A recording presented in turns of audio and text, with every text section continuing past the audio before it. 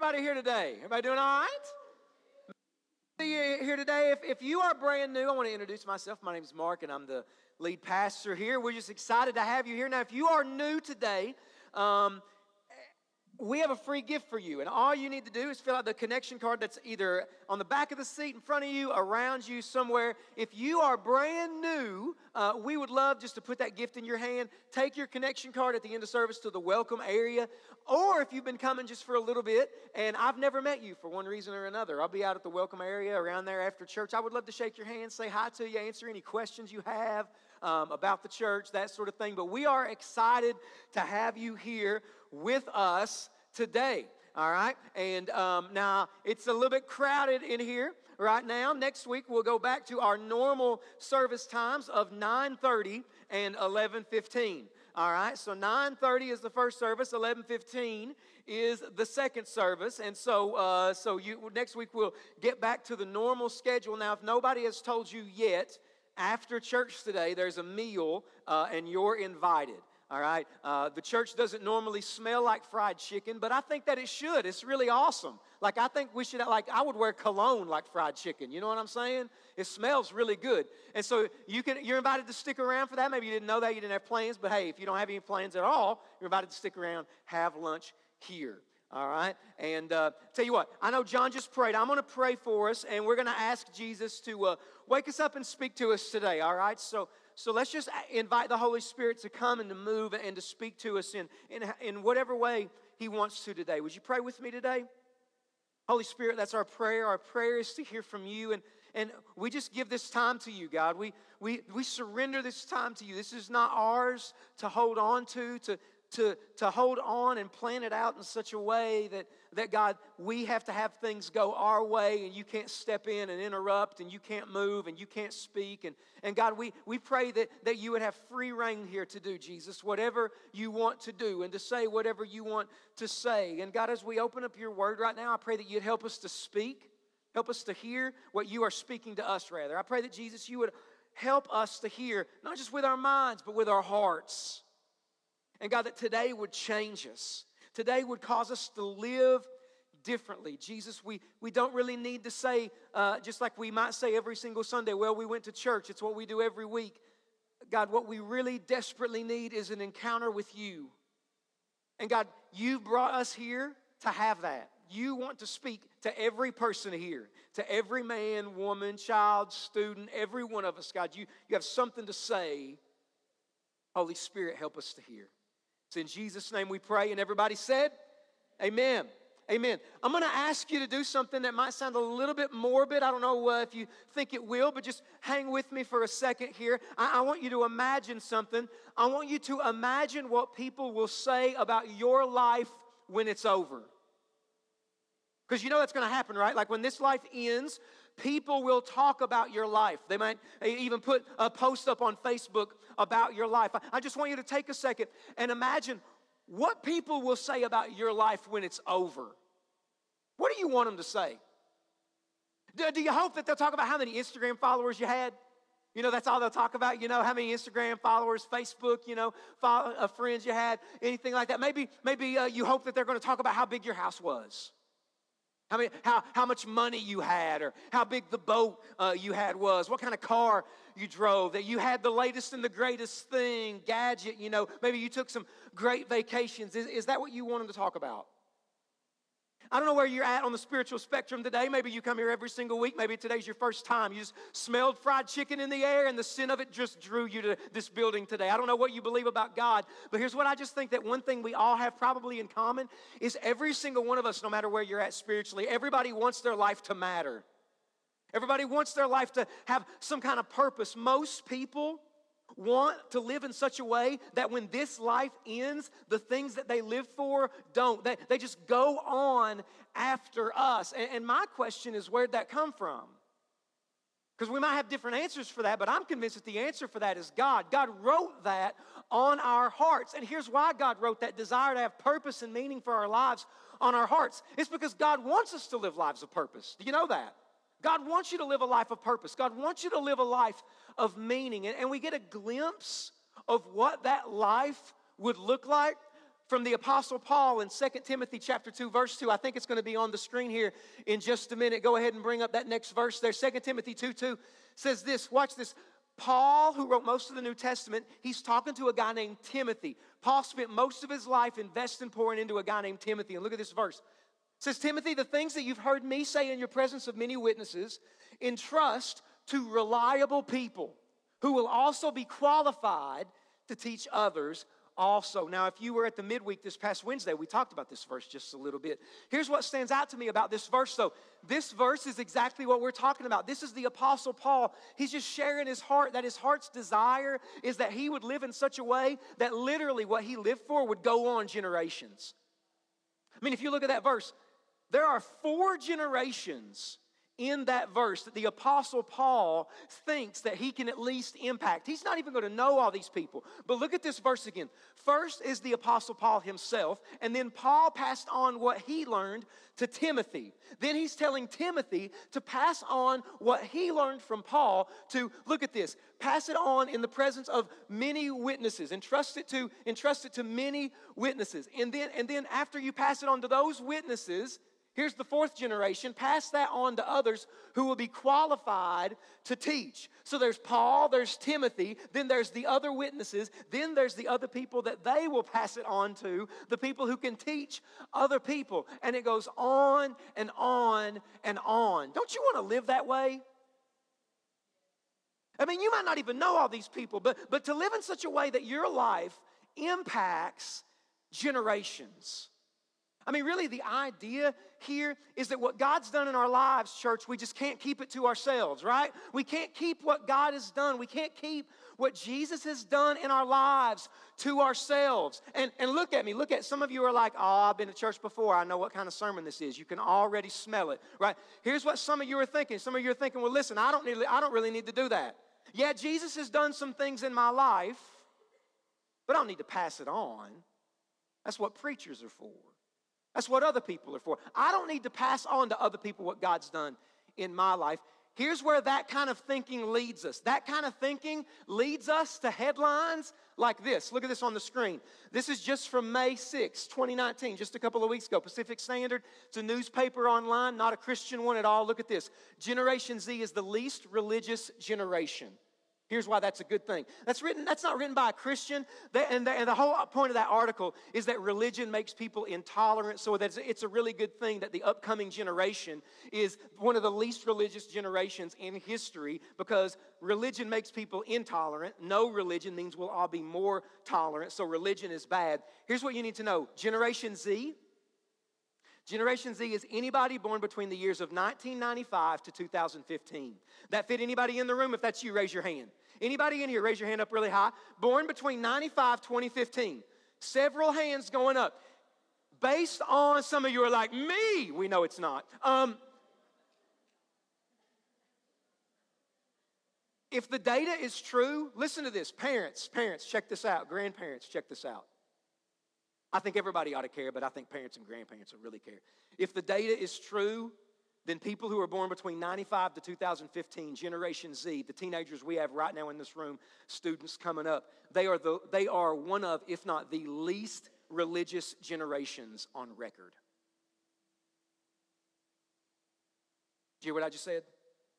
Here's another one. Watch this. It's not the only one. Christianity isn't catching on with Generation Z. Somebody said it. I don't know who said it. I've heard this so many times, I have no idea how to trace it back to. But somebody once said this: Christianity is always one generation away from dying. Because, here's how this works. Because somebody thinks it's somebody else's job to tell everybody else about Jesus. Oh, it's not my job to tell my kids about Jesus. That's the preacher's job. That's the youth pastor's job. Oh, it's not my job to tell my friends about Jesus. I'm not equipped. I've never been to seminary. That's somebody else's job. Listen, we've lost this thing before. Did you know this? It's in the Bible. Moses. You know Moses, Charlton Heston, you know what I'm talking about? Moses, you read the story of Moses. Moses had a guy with him named Joshua. Everywhere Moses went, Joshua went. Everything Moses got from God, Moses passed it on to Joshua. One of my favorite books in the Bible is the book of Joshua, but here's one of the things that stands out. Joshua never passed on from what we're told in the Bible. Joshua didn't seem to have a Joshua. You know what I mean? Joshua didn't seem to pass anything Moses passed on to him to someone else. Moses never had a disciple, somebody he was investing in. He never passed it on. Subsequently, the entire generation of Israelites didn't pass on what they saw when God set them free from Egypt. They didn't pass on the things that Moses spoke to them at Mount Sinai. They thought it was going to be the priest's job or somebody else's job. And because Israel did not pass on the faith to their kids and grandkids, you get a verse in the Bible like Judges 2:10. After that whole generation had been gathered to their ancestors, another generation grew up who knew neither the Lord nor what he had done in Israel. Show me a sadder verse in the Bible, right? Listen, if you don't think that's happening today, I need you to know before we give you a bunch of fried chicken, it's happening right now. Amen? Right? Right? Well, you know, everybody in Hazard knows about Jesus. Everybody in Eastern Kentucky knows about Jesus. Somebody else will tell them, listen, what if we lose Jesus? Not like you lose a remote or your keys, right? But what if we just assume somebody else is going to tell them about Jesus? And what if they're assuming the same thing, and all of a sudden we have a generation that doesn't know the Lord and what God has done in our lives, right? So we're not talking about something that might happen. Apparently, we're talking about something that is happening before our very eyes. And so what we've been doing in this series is we have been talking about how as sheep, remember that if you've been coming to the series, if not, you can go back and check it out on the website or the app. We've been talking about how Jesus' people are sheep. And the closer we get to Jesus, we will care about the things that the shepherd cares about.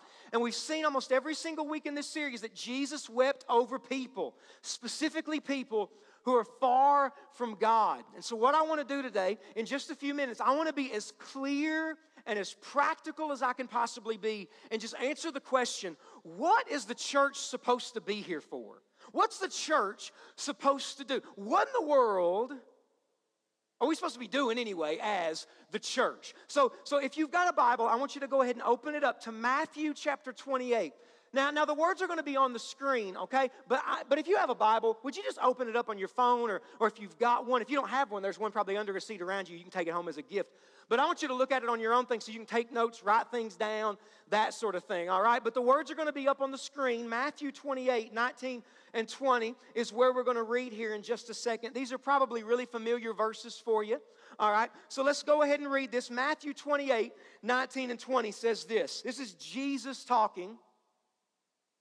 Go, therefore, and make disciples of all nations, baptizing them in the name of the Father and of the Son and of the Holy Spirit, teaching them to observe all that I've commanded you. And behold, I am with you always to the end of the age.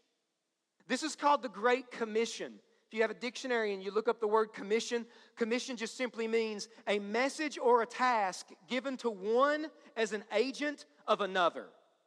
So think about this. This is called the Great Commission because Jesus isn't simply given a mission or a task to the disciples he was physically looking at.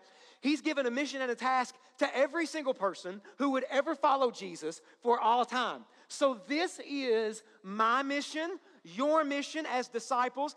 This is the mission of the church. So the church isn't free to make up its mission. The church isn't free to make up why it exists. We might put a little nuance on it and put a little spin on it the way we do. It's out there on a wall, right? Transform people, transforming the world. But make no mistake about it, and it's simply this. The mission of the church is to make disciples. Did you know that? The mission of the church is to make disciples. What is a disciple? Here's what that is. A disciple is just the follower of Jesus. That's all it is. And so the mission of the church is that disciples of Jesus, we're supposed to make other disciples of Jesus. We're supposed to help other people know and follow Jesus. So the mission of the church is to make disciples. My question that I want to try to answer this morning, just in a few minutes, is how do you do that? If that's the mission, make disciples. We're disciples. We're supposed to make more disciples. How do you make a disciple? I mean, is it like gremlins? You get us wet and we multiply? How does this work, right? How do you make, some of you get that, and if you get that, you are blessed of the Lord. Some of you looked at your neighbor like, what just happened? right? God's chosen people know what that illustration meant, all right?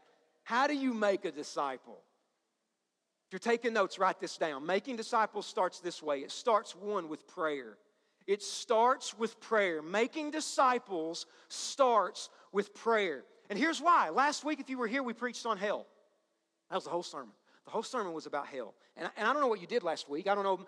Maybe you went out and you led all your friends to Jesus, because we talked about how to step into eternity apart from Jesus means we spend eternity without Him. Maybe that sermon so motivated you. You went out this week and you led all of your friends to Jesus and baptized them in your bathtub, and now you've got a church in your house, and praise the Lord for it. Or maybe you shared the gospel with your coworkers, that sort of thing. I don't know what you did after we talked about that last week, but can I just tell you what I've experienced working in churches? My experience working in churches for quite a while is that telling people to tell people about Jesus doesn't make anybody tell anybody about Jesus. Right? Do you know that? Telling people to tell people about Jesus doesn't make anybody do anything. Preaching a sermon on hell doesn't make anybody do anything. So when we say it starts with prayer, here's why we say that. Because Summit, listen to me, guys, if we're going to take Jesus' mission seriously, if we're going to take the idea that people really do step into eternity either with Jesus or without Him, if we're going to really take that message seriously, Summit, we need God to do a work in our own hearts first. Amen? Man, I need God to do something in me. We need God to do something in us, because, listen, I'm going to say something that's hard, but I think that we can handle it. The church today, and I'm not pointing fingers at anybody, all right? I'm putting myself in this category. We have become really good at making consumers instead of disciples. Do you know what I mean? We have become very good at making consumers instead of disciples. So here's what happens. Here's what we mean. What we mean is we come to church with a list of things that we're looking for. Do we not? Come to church with a list of things that we're looking for. Even when we're looking for a church, we have this phrase. What is it called when you're looking for a church? Church what? Shopping. Right? I'm church shopping, you know? Right? But we have a list that we're looking for. I'm looking for a band that's good, that really inspires me, sounds good, you know. So I'm looking for a good band. I'm looking for a preacher, you know, who's really compelling, who's really inspiring, can keep my attention, and also very handsome. And so that joke is never as funny as you act like it is. And I'm looking for a kids department that's like Disney, but free. I'm looking for a student ministry that will just blow my students' ever-loving mind. They will be stunned. And I am looking for all of these things. And here's what the church, I'm a preacher, all right? Here's what the church has done in response. Oh, well, if that's what you want and you will come because of that, we will do that. Right? It's as if an entire generation of pastors saw the movie Field of Dreams. I don't know where all these 80s references are coming from. The Spirit of God it's the Holy Ghost. And so Field of Dreams, right? You know, you build it, they'll come. That's what, and we thought church worked the same way, right? So an entire generation of pastors, preachers, church leaders, listen, if that's what'll get you to come, we'll do that. So if you'll like it one time, maybe you'll come back next week. And we've gotten very good at making consumers instead of disciples. Say, what's the difference? Here's the difference. Consumers, remember the first week of this series? Consumers don't like to carry their cross and die to their sin. Right? And isn't that what the whole first part of this series was about? That Jesus calls the sheep to follow the shepherd. What's that mean? Carry your cross and follow me. What happens on the cross? We die. Right? We don't want to do that. We want to avoid that. What's the difference between a consumer and a disciple? A disciple has to carry their cross. A disciple's got to die to their sin. A disciple has to say no to the flesh. Consumerism is easier, and so we've gotten really good at making a generation of consumers rather than disciples, and so we need God to do something in our own hearts. That's why, listen to me, we talk about revival a lot, we pray for revival a lot. Can I just tell you, if God genuinely sent revival to the church today, it would not start out there in the streets. It would start in the church among the people of God, because God would wake us up, and then we would go out into the streets. Right? It would start in the house of God. So it starts with prayer, because I need Jesus to wake me up to this. That I'm not building my own kingdom, because if I am, at the end of the day, one kingdom stands and Jesus' name is all over it. So it starts with prayer. God, do a work in my heart. But then it goes to praying for other people. So it starts with prayer for us, prayer for me, prayer for us. And then it goes to praying for other people. Praying for other people what? Praying that people who don't know Jesus would be saved. Praying that lost people would be saved. Praying that people we don't know, we know rather, who don't know Jesus, go into God. And here's how to do that. Here's how to do that if you don't know. Just to simply go to God and say, God, I pray that you would save my husband. I pray that you would save my wife. I pray that you would save my kids. I pray that you would save my boss, my co-workers, my friends. God, I pray that you would save my fill in the blank. And listen, if you are praying that prayer, do not stop until God moves. Don't pray that prayer 1 week and say, I prayed for them 3 years ago. Listen, I've prayed for people for literally 9, 10 years, and then that's when God broke through, right? So if you're praying that prayer, do not stop praying that prayer. But listen, if you're not praying that prayer, I want to challenge you to start. To pray for lost people. Think about it like this. This is so practical. This is so practical. If you're on a team right now, okay, I don't know what team you might be on.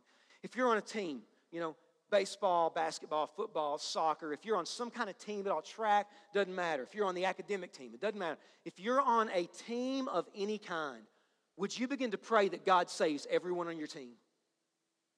Hello? Amen? Amen? Listen, and I hope you get that scholarship, and I hope you go pro, and I hope we watch you on TV, all right? Try to go that route if God's given you the gifts. Run it all day long. But listen, would you pray that God saves everyone on your team and be open to the possibility that God might want to use you to lead them all to Jesus? Hello? Hello? Wherever you work, would you begin to pray for your coworkers? And maybe a couple of you work in the same exact place, so get together. Maybe you can physically do that at your job, or maybe, kind of send prayer requests back and forth, phone, online, or anything like that. But would you begin to pray for your coworkers that the people that you work with would know Jesus, would be saved? And would you be open to the possibility that God might want to use them to lead them to Jesus? Use you to lead them to Jesus. If you have lost family members, would you begin to pray that God would save your family members? I got saved when I was 18 years old. I'm 41 right now. I know that's shocking because I look like I'm 13. Again, it's not that funny. But man, I'm not kidding. My family's right here. My mom will say the same thing. I got saved when I was 18, and still to this day, I'm praying for family members that I started praying for when I was 18 that God would save them. Is God working on their life? Honestly, I have no idea. They don't even live around here. I don't see them regularly. Am I going to stop praying for them? Absolutely not. Because I got a God in heaven that He's not limited geographically. Amen? God doesn't need me to be around. They don't need to see me. I got a God in heaven with connections. All right? So I'm not going to stop praying just because I don't know what's going on with them. I don't even physically see them maybe in a day or maybe even in a year. But I know they need Jesus. So it starts with prayer. God, would you save them? Would you save so-and-so? It starts with prayer, but eventually it moves on to the second part. And that second part is share. Share what? Share the gospel. So it starts with prayer, but then it moves to share the gospel. So it's sharing that God made us all. God's our creator, that we've sinned, that Jesus lived a perfect life, died, and came back from the dead. And if we give our lives to Him through repentance and faith, we'll be saved. Listen, church, that's the gospel. And we need to share the gospel. And I know that when we begin to talk about this, right, we're talking about evangelism. I know when we start to talk about this, it starts to freak some people out when you talk about evangelism, right? Some of you kind of look like you're hyperventilating, getting nervous. And here's a couple of reasons why. One reason why people get nervous about sharing their faith is because, one, and I hear this all the time, they don't know how to start that conversation. They don't know where to start. Well, one of the things that we tried to do, we try to do several things to make it easy to try to help you put tools, resources in your hand. In everybody's seat today, there was an invite card to church. Why did we do that? We did that because invite cards are a really simple and easy tool for you to use, friends, family, and coworkers. Hey, come to my church. Hey, come and check out my church. Hey, you're going through something. Hey, you should come to my church. They talk about this kind of thing. So that invite card is a really simple way to begin to share your faith and maybe turn a conversation to Jesus. Another way to share your faith is just to share your story. Share your story about how Jesus has changed your life, about how God has worked on you, about how what your life looked like before you met Jesus, then how you met Jesus, and then what Jesus has done in your life since. I'll give you another way, and I think this is very powerful. This has been something God's used for me that I've seen a lot of fruit in. I'll tell you this. When people are talking to you about their problems and pain, when people are talking to you about their problems and pain, that is a potential open door to step through and begin to share with them how Jesus helped you when you walked through a problem or when you walked through pain. Because I am just telling you that our problems and our pain, a lot of times, they're open doors for us to begin to share Jesus with other people. I mean, think about it like this. My hand is up.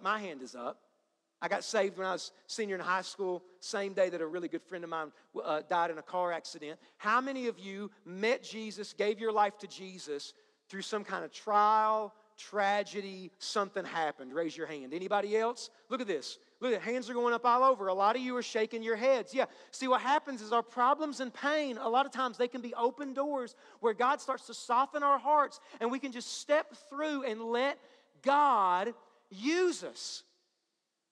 Another thing that I hear all the time is people say, Mark, I don't know what to say. I'd share the gospel, but Mark, I don't even know what to say. And here's the thing, there's all kinds of different gospel presentations. Later on today, I'm going to get on Facebook. We'll send out an email of different gospel presentations that you can use to help you share Jesus with your friends. But here's the thing, don't think of like gospel presentations or sharing the gospel like some sales pitch you're trying to give somebody. You know, has anybody ever tried to give you some kind of sales pitch? You know, and they don't really care about you. They just want you to buy their product. A lot of times that's what we think evangelism feels like. We're just trying to sell Jesus as a product. So here's the thing.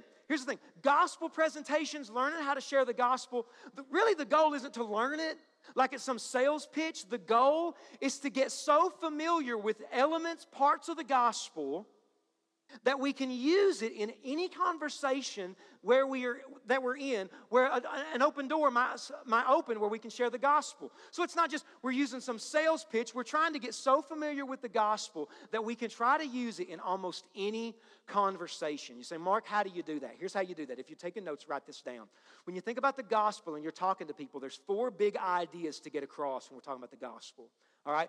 4 big ideas to get across when we're talking about the gospel, and here they are. God, man, Jesus, response. All right? You don't have to share all of this in a conversation, but as Christians, we ought to get so familiar with the gospel that saved us. If God opens a door, we can share it in any conversation. Amen? Right? If God saved us with the gospel, we ought to know it so that we can share it with other people. God, man, Jesus, response. Here's what that means. God's our creator. God created all of us. Why? Because he wants a relationship with us. But the problem is man. And what did man do? Man sinned. We sinned against God. We said, God, no, I don't want your ways. I want my own ways. And we turned away from God. Now, when you're thinking about sin, here's a couple of ways to think about sin. One is sin is doing what God said not to do. Right? Everybody pretty much relates to that. But another way to think about sin is that sin is living for anything other than God. And the thing about sin that we all ought to know is that sin is the reason that everything in the world is broken. See, every single bit of brokenness in my life, your life, in the world can be traced back to Genesis 3. The reason that's a big deal is because when people are talking to us about their problems, their pain, it doesn't matter what that brokenness is, guys, it always goes back to Genesis 3. Marriage problems, financial issues, depression, anxiety. My parents are getting divorced. My kids are going down a road that I don't know what to do. Any kind of brokenness that touches our lives, guys, it traces all the way back to that original rebellion where man looked at God and said no. So man sinned. But here's the thing. God loves us so much in our sin that he sent Jesus. And Jesus lived a perfect life. People say all the time, I'm not perfect. I know, nobody's perfect. But Jesus was in our place. And not only did he live for us, he died for us, came back to life for us. And if we repent and believe in Jesus, we can become followers of him and have the assurance that we'll live with him forever.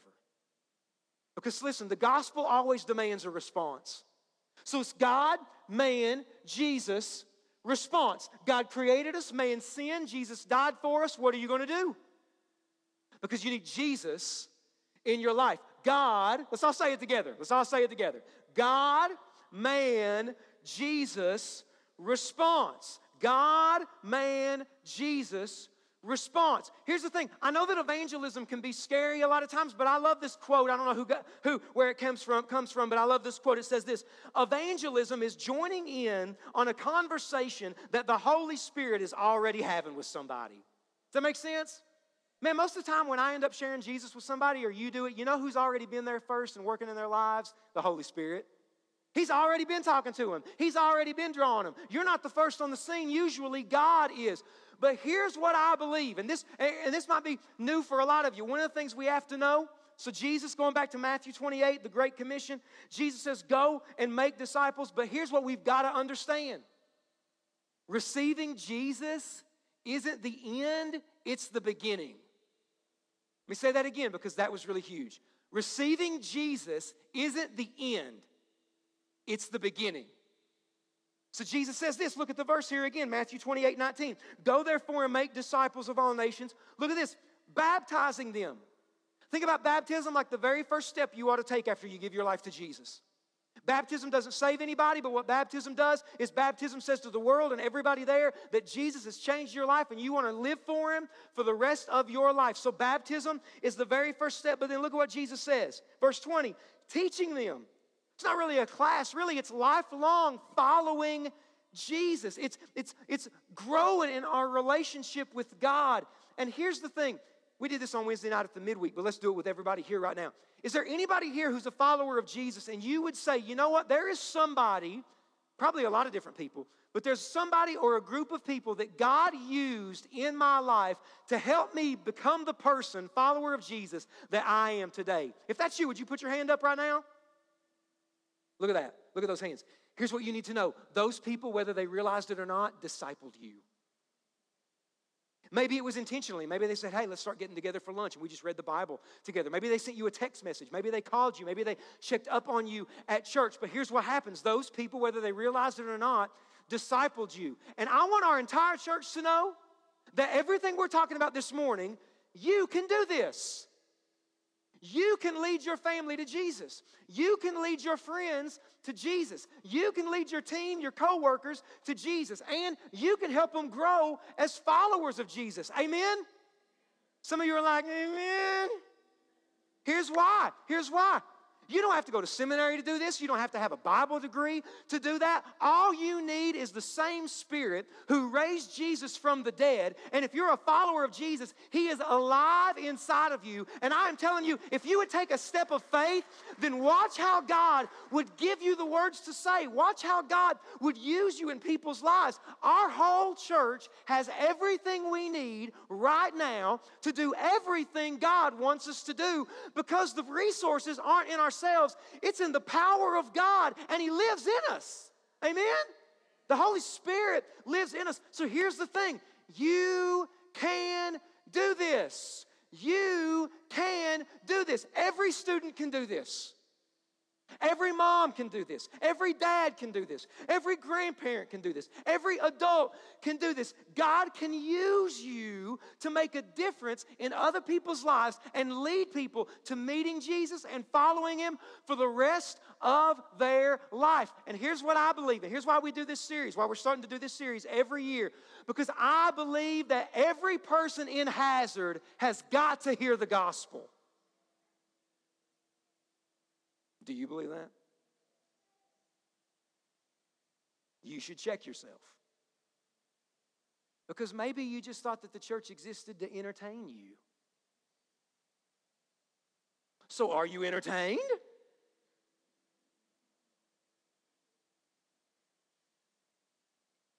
Because I don't need Jesus to entertain you. Right? This should scare us. The church, the Big C church. It is extremely easy for the church to figure out a way to do church without Jesus. What do you want? Then I will give it to you. And I don't need to make a disciple to do that. Do you believe that? Do you believe? Man, you got to know this is true, Summit. You got to know that this is true. So every single one of us, we all can do this. In fact, this is exactly what God is calling us to do. Every person in Hazard has got to hear the gospel. Every one of them.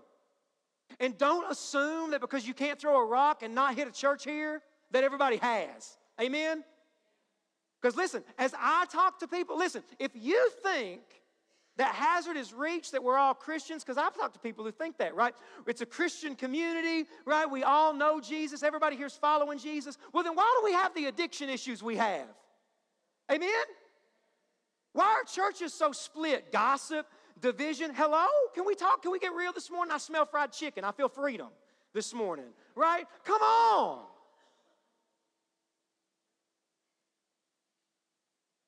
Here's the thing. In the Bible Belt, we have just enough religion to cause us to miss Jesus. Do you understand that? We have just enough religion to help us to miss Jesus. Oh, I prayed that prayer once. Yeah, but you were 10, you're 50. If the only proof that I have of me being married is the day that I got married, brother, I am in trouble. Hello, right? I ought to have some evidence right now. Hello, there ought to be something in it. If you are following Jesus, there ought to be evidence in our lives. Now, we have just enough religion to make us dangerous. People in Eastern Kentucky need to know that being good is not good enough. If being good got us to heaven, we did not need Jesus to suffer and die and come back to life. He had to do that because all of my goodness isn't good enough. I'll never forget a couple of years ago, and it's just strange the thing that God just burns in my heart, right? We didn't even live around here. We hadn't even started Summit. We were at a church. We were at the church that we were at, Western Kentucky, before this. I was at a gas station getting gas, and this guy next to me, I think he was, I don't know who he was, but he was trying to share the gospel with me. Wanted to see, make sure I went to heaven, right? And he asked me, said, "Are you a Christian?" And I looked at him and I said, "I'm a preacher." And then the Holy Spirit of God said, "You moron." That's how God talks to me. "You idiot." Because just because you're a preacher doesn't mean you're going to heaven. Did you know this? Right? Right? We've all been to churches where like, is the preacher saved? Right? And, oh, well, my dad was a deacon. My granddad was a Sunday school teacher. I hear these things all the time. Oh, well, I was baptized. Listen, none of those things save you. Listen, here's math. Jesus plus anything equals nothing. You hear that? Jesus plus your baptism, Jesus plus your obedience, Jesus plus your fill in the blank always equals nothing. Because if I could do anything to save me, he didn't have to do anything. But he had to do everything because I couldn't do anything.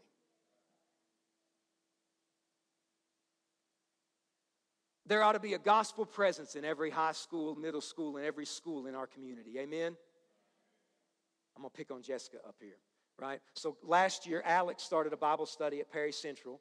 Jessica Jones right up here in the front row. Wave, Jessica. She didn't know I was going to do this. I think if I'd have prepped you I was going to do this, you'd have told me no, so I didn't tell you I was going to do this.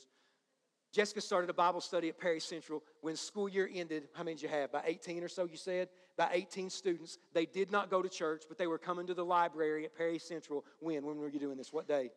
Tuesdays or something like that?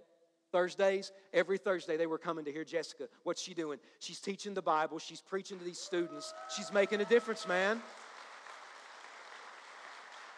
Right? Here's the thing. You know what that took? All that took, I'm picking on you.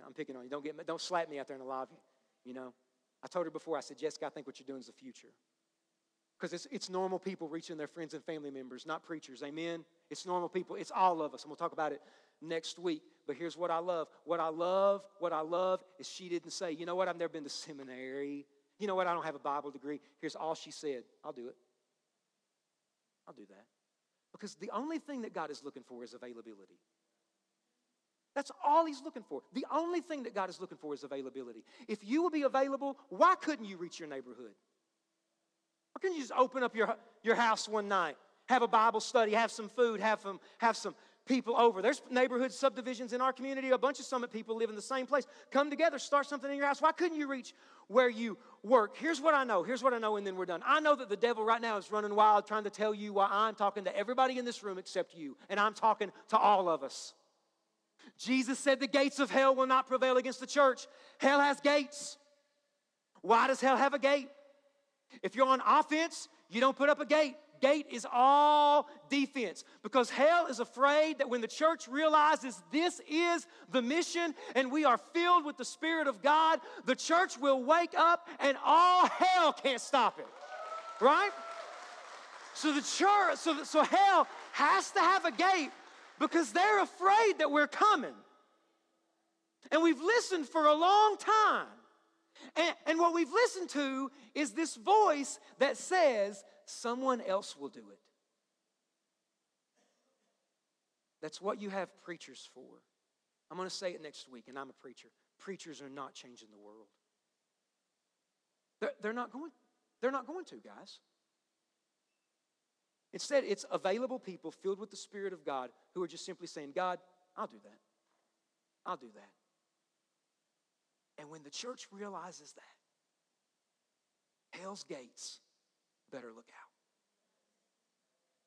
So here's what we're going to do. Because this starts with prayer. So this is the way we're going to, now after this, we're going to get back to our seats. I got a couple things that I want to do with us. But this starts with prayer. Prayer for our community and prayer for us, that God would move in our hearts. And there's a lot of people here in this room today, so I can't tell you to join hands and make a circle, but can you join hands and make a abstract shape? Because we're going to make a prayer shape today in this room and pray that God would move in our community and first move in us. So I want everybody, if you can, if you're willing to, all right, if you can, stand up and kind of join hands with people around you. We might have to move to do this. I don't know how we're going to pull this off, all right? But I want us to come together just as God's people and pray this morning.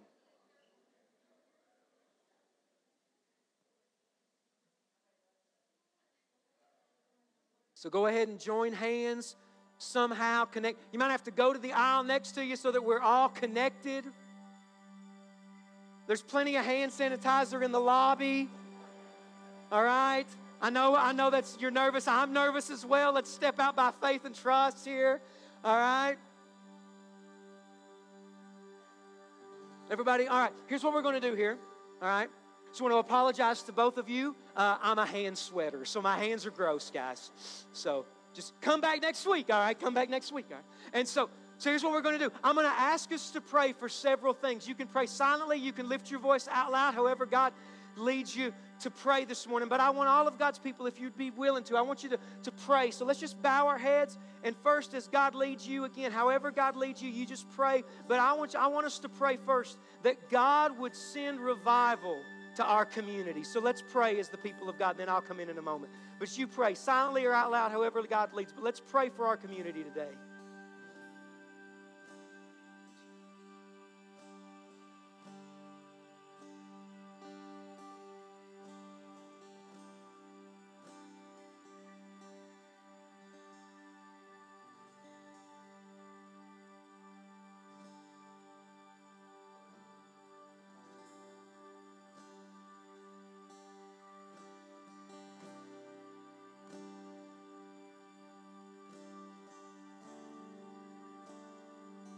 Father, we just pray for our community that, Holy Spirit, you would come and just like a rushing wind, like we see in the book of Acts, Holy Spirit, that you would come and you would just blow and move over this community, Father, and that we would see it change in Jesus' name. God, that we would see addictions broken, that, God, we would see families restored, Father, that we would see people of all ages come to meet Jesus. God, we saw the headlines earlier in this sermon, and Father, we refuse to let that happen on our watch. We refuse to watch a generation go by not knowing Jesus, assuming that other people will do what you have saved and put us here to do. God, I pray that you would wake us up, God, that we would see that people around us right here need Christ, that they are lost, that this world needs Jesus.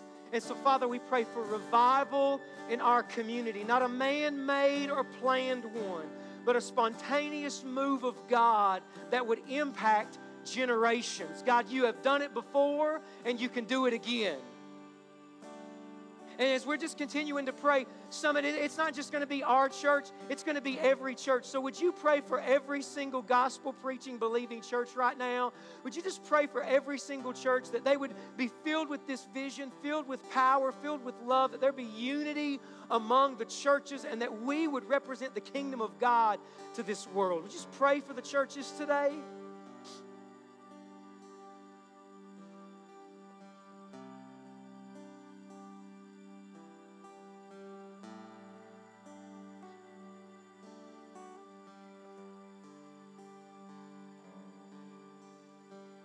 Father, we pray for the church. God, we pray for the church that regardless of what the name is on the door, Father, churches that are preaching Jesus, God, we are not the only one this morning preaching the gospel, seeing lives transformed. And God, I thank you for every church today that loves you. I thank you for every church that's worshiping right now. And Father, I pray that their leaders would be protected from everything the enemy wants to throw at them, that those churches would be united, and that all churches, regardless of what name is on the door, would be united. Jesus, you said that when we are one, the world will know that we're your disciples. God, would you make it happen?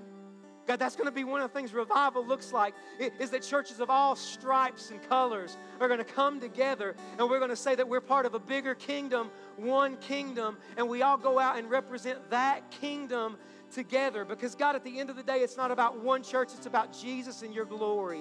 So God, would you do that in churches today? God, would you give us a heart for one another, love for one another, that we would lift each other up, and that when the world looks at us, they would see our love and know, God, that you're real. So finally, church, would you just pray that God would move in our own hearts? Let's ask God to wake us up. Let's even ask God, let's just even repent of maybe even taking this and making it about us and our own comfort. And just asking Jesus to do a work in our hearts again.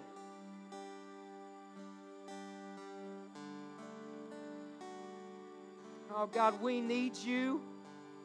God, we need you today. Jesus, I pray that you would, God, forgive me for every single time that, Jesus, I've been thinking about making consumers and not disciples. God, I pray that you would, Jesus, forgive me for when I forget the mission. That's so easy to just shift into the neutral of thinking about our own lives and our own desires. And Jesus, you said it's more blessed to give than to receive. And a lot of times we can think that verse is just talking about money, but it's so much more. It's more blessed to live a life where we give it away. God, real life and purpose and fulfillment and joy is in living a life not for ourselves, but for you and for other people. So God, would you help us to do that? Just help us to live on mission today. God, break our hearts in ways that you've never broken it before, that there are people apart from you right now. Jesus, just like you wept, God, we want to weep. To be people that weep over the neighborhoods and schools and over this community, over our families. Jesus, one more time right now, we just put our hand to the plow again. And we commit to it again. There's too much on the line. There's too much at stake. And you are too good of a God to keep to ourselves. You are the fountain of living water, and there are people that need to drink. And God, that you would use us to take that water to the world. Not for our glory, but for yours. Father, we love you. We ask all this in Jesus' name. And everyone by faith said, amen, amen, amen. Church, let's give God praise. Let's go back to your seats there for a second, if you would.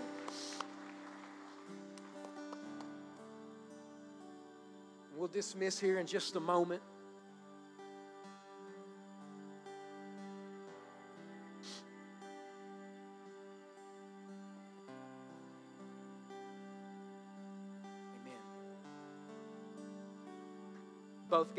Both of y'all holding, I was holding hands. First thing, as soon as I said amen, I love what y'all did. They did this. I saw that. Yeah. I saw it. I like it.